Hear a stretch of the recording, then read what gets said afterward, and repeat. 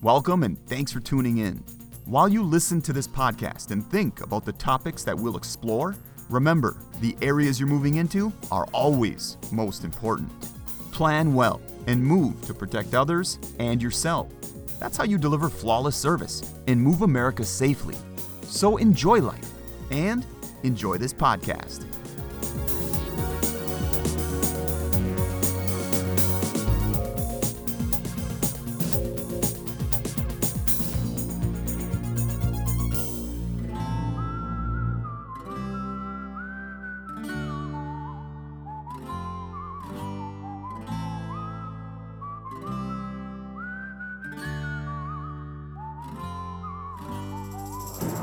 Welcome to another episode of Keeping It Real. I'm Michael, and today I have Jason giving me a hand today. Today we got a very special guest, Miss Laura Cyrus. Well, Jason, now let's get into the conversation. Sex trafficking. It's a problem in America that's growing every day. Sex trafficking, or forced prostitution, is one of the fastest growing criminal enterprises in the world, and it affects millions globally. What people don't realize, though, is that sex trafficking isn't just limited to a third world country. It happens in America. It happens in your home state. It happens in your neighborhood. As the eyes and ears of our nation's highways, and with a membership of 7 million strong, the trucking industry has the opportunity to combat this injustice head-on. Truckers Against Trafficking, TAT, equips the industry with a response. Through our partnerships with law enforcement across the nation, our grassroots approach in saturating the industry with our training materials, and our ability to marshal resources, TAT empowers trucking to close loopholes to traffickers who exploit our nation's highways. As a result, truckers are now one of the most motivated and well-organized industry groups on this issue, and their reports have led to countless arrests and recoveries of victims across the country. The trucking industry is driving change in this area, and you can too. For more information on how you can make a difference by partnering with us, be sure to visit us online. Would you mind telling us a little bit about yourself for the people out there that's not familiar with TAT and yourself? So yes, I am with Truckers Against Trafficking. My name is Laura Cyrus. I am our Senior Director of Industry Training and Outreach. And Truckers Against Trafficking is an international nonprofit organization that is educating, equipping, empowering, and mobilizing the trucking, bus, and energy industries to help combat human trafficking just as a part of their everyday jobs. So we provide industry-specific training materials for all of those industries that we serve, including law enforcement. And we provide those resources free of charge so that folks on the front lines, like drivers, can recognize red flags. They know what to look for, what to do, and then hopefully can help recover victims or make calls to either local police or the national hotline that can help recover victims out of human trafficking situations. How long have you been in this industry? I have been with TAT for just over 9 years. I started out actually as an intern when I was doing a master's degree in international human rights and forced labor and human trafficking. I saw an internship posting while I was in grad school and applied. And at the time, it was just the executive director who was the only full-time employee. And so I came on part-time and continued on sort of as part-time job even before I graduated from my my program, and then came on full-time after that. So so you must have enjoyed it pretty good, found it very fulfilling. Yes, absolutely. It's it's a calling for sure. It's a work and a sort of a job. I use that term loosely, but it's a calling and a passion, really to help in any way that I can. I wasn't sure initially, before I ever knew about TAT, I wasn't sure what my role in sort of this anti-trafficking realm would look like. And it's just really fulfilling to be a part of an organization that is so mission focused. That's one thing about TAT that I love, I think the most, is that we're doing all these things, we're serving all these industries, we're working in Canada, we've replicated our model in Mexico, we're cross borders, cross modes, all of these things, but central to our work is just staying focused and really serving the people that we work with, and not people talk about mission drift or mission creep a lot of times, where you get passionate folks, especially in anti-trafficking, that just, we all want to save the world, right? We all want to do something that really helps people at the end of the day. And so when you are that driven and that passionate, whether it's about anti-trafficking or anything else, a lot of times you just want to do all the things. And the problem with that is then you just get spread so thin that you can't be excellent in the one thing that you really set out to do. And so, to TAT's credit and our leaders and our team, we're very focused, and that I think is what makes it I think that's awesome. so That successful. is awesome. Yeah. And you say you branched off to Canada, Mexico. Where else have you been at? Yeah, so right now we're just North American focused. We started out in the United States, and worked for many years just gaining partners and working with state trucking associations in all 50 states, and working with commercial motor vehicle enforcement in pretty much every state in the lower 48. And, really from there started to think, okay, we have partners, we have trucking company partners that are operating in Mexico and in Canada. How can we help, branch this work into those countries as well? And so we replicated our work with an organization in Mexico, and TAT itself works in Canada. So our TAT Canada team, as we call them, they're US based, but they are focused on the work up in Canada. Have you seen is it predominantly, I'm assuming when you say human trafficking, is it more geared toward the prostitution end of it, or is it labor wise? What are you seeing a lot of? Yeah, so great question. We attempt to educate on both, although our primary focus is on sex trafficking, right? And so just to make sure everybody listening is on the same page, when we're talking about human trafficking, we're talking about force, fraud, and coercion. Anytime you have an individual that is controlled by someone else, and that other person, that third party, that trafficker, is making a profit off of that victim's back, whether that is forced labor or forced sexual exploitation.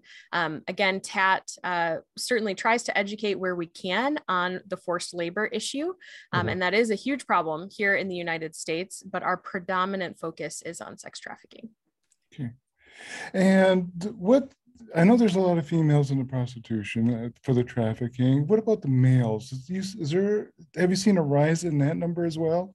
Yeah, so we know that this crime is affecting victims, both men and women, boys and girls. I think predominantly victims are women. We are seeing, though, boys and men, I think more and more than we have in the past, I should say. However, the focus is definitely still on women and girls. Are you getting as far as children as well, I'm sure? Yes, unfortunately, our partners at the National Hotline, in the last 5 years, it was about 40% of the calls that were made by truck drivers were in relation to victims that were minors. So that's we know that this is a crime that is affecting kids, and certainly it's affecting adults as well. There are many adult victims, and when you really start to peel back layers of the onion, you realize that most women, adult women that are in this, actually became victims when they were under 18. Right. But we have to especially consider those that are most vulnerable among us, and that is our kids, whether it's boys or girls. That's one thing. Human trafficking, it really doesn't have a gender, a color. It doesn't have any. It could be anybody, right? Yep. And the same goes for the traffickers, right? We like to say there's no racial, gender, or socioeconomic bounds when it comes to who could be the victim, but also who could be the trafficker. There are female traffickers. There are traffickers that are, very well-to-do that you would never suspect. And then on the flip side of that, there's, people that maybe they're not running some elaborate, crime syndicate or ring or anything, but they're just trafficking one person or one or two people. Right. And, you might not suspect them either, but all colors, all socioeconomic statuses, it really could be could be anyone. I was watching, I think a few weeks ago, I got in a little loop on YouTube, and I was doing a little bit of research for this, and I was dumbfounded that it was this one particular gentleman. He was interviewing women that were on the street, I think over in Michigan, Detroit, and a couple of them had come from a really nice area, really nice family. You would not expect this. You would think, they have a good upbringing, have a mother and a father. They'll be fine. But they got hooked up with someone they thought that loved them. And next thing you know it, they were tied into drugs. And then they were, almost every story was, I thought he loved me. And the next, he was forcing me to do things I didn't want to do. Yep. And we have to consider, when we talk about the vulnerabilities for trafficking, that's such a great point. Because personally, my work at TAT, I'm working with shippers and manufacturers. I'm working with top 100 trucking companies and the executives and decision makers at those companies. And so I'm at these events, I'm at these conferences where it's all these business people or salespeople, right? Sort of well-to-do, what we would consider well-to-do folks. And it is important to educate them that even their own children could be victims of this crime. It doesn't matter if you have a 2-parent household and you're, whatever, going to church every Sunday or whatever it is. There are vulnerabilities. And the thing that we have to remember, especially, is it's traffickers. It's not the fault of these victims. It's not the fault of young people or adults even. It's that these traffickers are master manipulators, and they know how to win people's trust. They know how to woo and groom their victims over the period of weeks or months. Maybe that's providing emotional support. Maybe it's just, showing interest, taking interest in a young person and providing them with food or clothing. Maybe they don't necessarily need those things, but they're trying to woo them. Then you consider all of the people that really do have vulnerabilities. Think about all the kids in the foster care system or those that have recently aged out of foster care. Think of, people that might be experiencing abuse or neglect at home. There's just any number of different vulnerabilities that these traffickers know how to exploit. And over the period of some amount of time, they are winning the trust of that person. And it doesn't start out as an exploitative relationship. Sometimes it does right away, but oftentimes it doesn't. Yeah. Another thing that I'd like to point out here, just so I don't forget it, is one of the myths that we're often trying to dispel is that all trafficking begins with kidnapping. I think, a lot of people listening, maybe you guys as well, you've seen the movie Taken. Yeah, absolutely. Right. And it's this very Hollywood version of trafficking. Certainly it can happen that way. And we know maybe that's a bit dramatic, but we know of cases where it does begin with kidnapping. But more often than not, a victim knows their trafficker, whether that's some kind of pre-existing dating, romantic relationship. If it's somebody that's maybe they've met online and that person has been chatting with them over the period of weeks or months. It could even be friend of a family member, friend of a friend. Unfortunately, in nearly 40% of the cases that involve child trafficking, there was some family member involvement to begin with. Wow. So, we really have to get away from thinking, I don't know if you guys have seen this on your social media, pages, but oftentimes it seems like every few months there's something going around on my community Facebook page. And it's like, oh, look out for the, whatever huge grocery store at exit, whatever. There's traffickers that are following people around in the store and they're going to abduct your kids. I'm never going to tell people not to be observant because there's weird people out there everywhere, right? Not to make light of it, but it's true. There's creepy people everywhere. So please, always, as my dad tells me, keep your head on a swivel. But the reality is that's not always how it happens. And if that's what we're thinking, if that's what our kids are thinking, oh, this is how trafficking happens. And so I don't need to be concerned about this person that I met online, or I don't need to be concerned about my older brother's friend or whatever. We're doing them a disservice because, again, most of these victims are going to know their trafficker. Right. And I know nowadays a lot of it has moved online, the dating sites is a good one. I noticed that when I was doing research on all of this, the dating sites used to, when I drove for a long time. So when I first when I drove back, as they say, in the day, you've seen it in the truck stops and everything. And now it's really got away from the truck stops. It's moved toward social media. Like I think I remember what was the guy who got in trouble on Craigslist. He was picking up and was murdering women on there.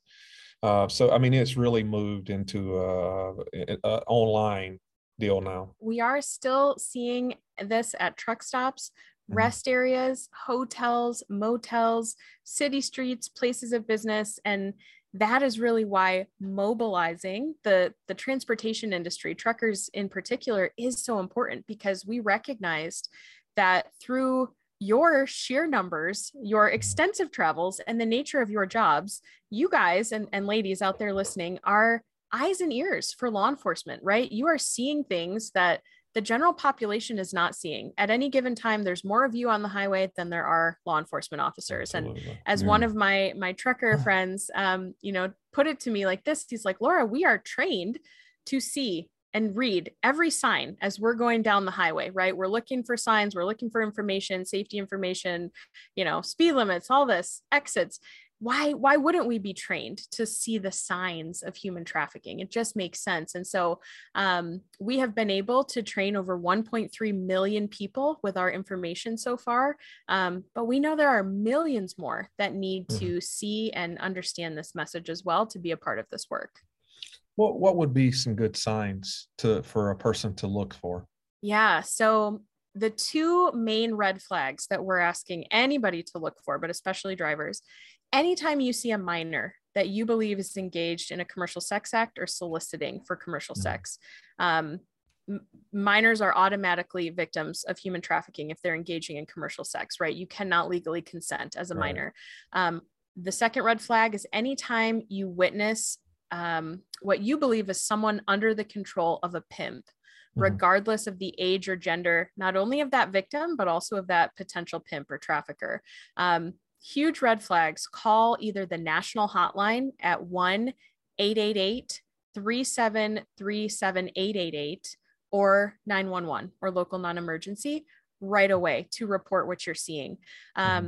There are a number of other red flags. If you're parked and you see, this is a common one, you see an SUV or a van or something pull into the truck parking area and multiple women or girls, or again, it could be boys and men, but typically women or girls get out of that vehicle and start going truck to truck and knocking on doors. Huge red flag.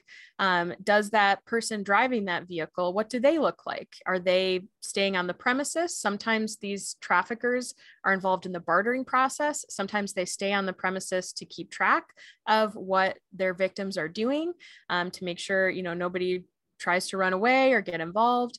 If you have the opportunity to speak with a potential victim, you can ask a few questions. Now, this is not, caveat being, you're not always going to be able to ask these questions. And even if you are, again, we have to think about the psychological state of these victims. They're not always going to self-identify as a victim. So they may not answer your questions in complete truth, but you can ask them, do you get to keep your own money? If not, who keeps your money? Do you have to make a quota every day? When was the last time you saw your family? Does your family know where you are? If not, why not?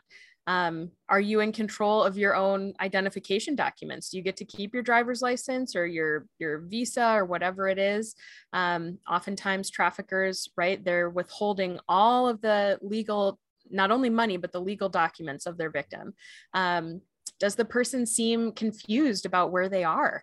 Or have any knowledge of the area in which they are? Traffickers are routinely moving their victims from place to place, and they're trying to keep them completely dependent on the trafficker for everything: food, shelter, information, money, communication, all of that, right? So if this person doesn't have access to those things themselves, that could be an indication that they are a victim.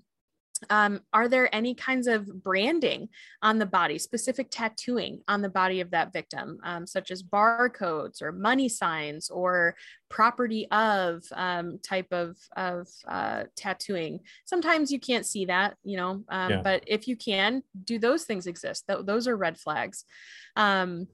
there's a number of different things. And one thing I would love to pitch while I'm on with you guys, we have a fantastic mobile app.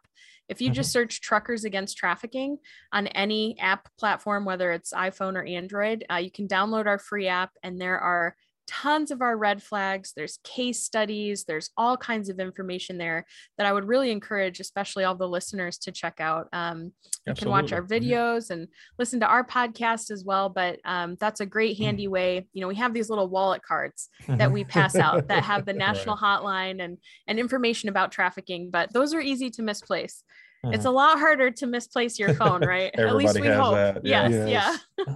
Yeah. So have you seen an uptick in this in the past several years? Yeah, you know, it's interesting. So a lot of people, especially with COVID, think, oh, you know, with COVID, it had to go down, right? Because people were in, and the reality is it actually went up. The national hotline saw an increase in calls. And when you think about what the effects of COVID were, I mean, gosh, we could sit here all day and talk about the effects of COVID, but when you think about how it impacted people's economic situation, it absolutely put a ton of people into more desperate economic instability than they were experiencing pre-COVID. And so that's the same with victims of trafficking. You have more people on the margins, you have more vulnerabilities, and you know, more people were unfortunately in more desperate situations. The other thing that we saw, right? Our kids were online even more than they were pre-COVID. Not only were they online more, but they were unsupervised online even more than they already were. And so traffickers, right, playing on all of these different things, recognized that they could continue to use social media and different things to groom their victims. They knew that there were more desperate people out there. So their opportunities to, again, swoop in and kind of fill those needs existed. And yeah, unfortunately, we just keep seeing it going up. Is there a particular area in the United States that it's more prevalent than it is in other areas, or is it just everywhere? It is everywhere. We know it's happening in all 50 states. We know there is no zip code, right, that this place could, or this crime couldn't happen. I think, you know, you have to consider areas where there are greater population centers. You're going to see more of it. But that doesn't mean that it's not happening in rural, small town America, because it is, and it can. Right. Yeah. Right. I was going to ask that as well. The size of the city does not matter. They're there. They're there. Yep. Well, and you think about, I mean, again, obviously in large metropolitan areas, you're going to have more people on the margins and more people experiencing vulnerability, but those people exist. I mean, I live in a relatively small area. There's people in my community that are hurting, right? And that are vulnerable. And that's, again, where these traffickers are going to look to try to find their victims. What about as far as the labor end of it? I noticed recently you had the semi truck that got stopped. They had 100 illegal immigrants in the back of it, and they were almost dead. I mean, that happens all the time. Yeah. And that is such a great point to bring up. So two things I want to touch on. And one is the difference between smuggling and trafficking. And so when we're out there speaking to audiences, really no matter who they are, that's one distinction that we like to make, right? So we can think of smuggling as a crime against a country's immigration law, and trafficking is that crime against a person. So in those cases, right, you're typically a person may pay someone, a coyote or somebody, to smuggle them into a country for whatever reason, whether they're fleeing economic instability or, harsh leadership or whatever their reason is, they're paying somebody to get them into a country where they don't have permission to be. Right. That is smuggling. However, what makes a person that's smuggled vulnerable? They typically don't speak the language. They're in a desperate situation, willing to flee their country without proper documentation. They are pretty much completely dependent on that person that has brought them into that country. And so what you have is a perfect storm for those victims then to become victims of human trafficking. Until they are forced into, again, forced sexual exploitation or forced labor, those people are not human trafficking victims. They're absolutely smuggling victims in that case. But we see them, right, populating work in the agricultural field, in the construction sector, in the garment or fast fashion and, sweatshop type situations, nail salons, forced panhandling. And again, you don't have to be a foreign national. You don't have to be a smuggling victim to be a victim of labor trafficking, but this is where we see some of this playing. And it's actually a labor trafficking case that initially really set me on my path to being passionate about anti-trafficking work. I was a junior at Michigan State University studying criminal justice, and I heard a missionary speak on human trafficking. Never heard about any of it in my coursework as a criminal justice major. And I thought that was very strange. Never heard anything about human trafficking until I heard this missionary speak. And she was talking about her work overseas, but she brought it back to the United States and referenced a case out of the state of California where there was a sweatshop in the LA area, and there were workers there, forced labor victims that were making garments. And one of the places that those garments were sold were major department stores in the United States. Wow. And I had just purchased 2 dresses from a major department store. I don't know that they, I don't have any reason to believe they were, from this particular case. But the point is it truly convicted me. And I thought, how have I never previously considered who made my clothing, who produced my coffee or my chocolate or the rubber in my tires, right? All of these industries, which we see globally, so many victims of forced labor being brought into parts of that supply chain. And it just like something clicked that night. And I was like, okay, I am no longer blissfully unaware, right, of the horrors of this crime. I have to do something about it. That doesn't mean we're all going to live a perfect life with, absolutely zero issues with our supply chain. And I can't guarantee all the clothes that I buy, unless we're all spinning our own wool and cotton and things and making our own clothes. I don't think we'll ever really get completely away from that. But we as consumers have the ability to, vote with our dollar and to spend money on things that at least try to have fair trade, right? Or supply chain transparency as best as possible. And so that's, another thing I would encourage listeners is just think like, oh, could I buy fair trade coffee or could I buy fair trade chocolate? Even if it costs a little more, if that means, I'm not participating in somebody else being harmed by the production of these goods. Where you can, I do think it makes a difference. Okay. Yeah, I know I grew up in a small town in Georgia, and it's mostly farmland like it is here in Marshfield. And, so this could happen with farming, like you said, a lot of it is agricultural. So this is really something that could happen in every small town. Yeah. And people are really in a desperate spot. They come from a bad area, and to them, a lot of times this is an improvement, even though it's not humane. It's an improvement from where they come from. Yes. Yeah. And they're scared to say anything because they don't want to go back to where it was even worse, Exactly. So yep. It's a perfect storm. We're all just so focused on our phones, on ourselves, on what's going on in our life that it seems like we rarely pop our head up and like look around and say, gosh, what am I seeing? What red flags might I be seeing? And can I take 10 seconds and really focus and say, okay, wow, 1 red flag, maybe it's not human trafficking. But if you start to see 2 or 3 or 4 or something very apparent, be willing to make a call. And it's okay to be wrong. That's the other thing I need to emphasize, especially when calling that national hotline.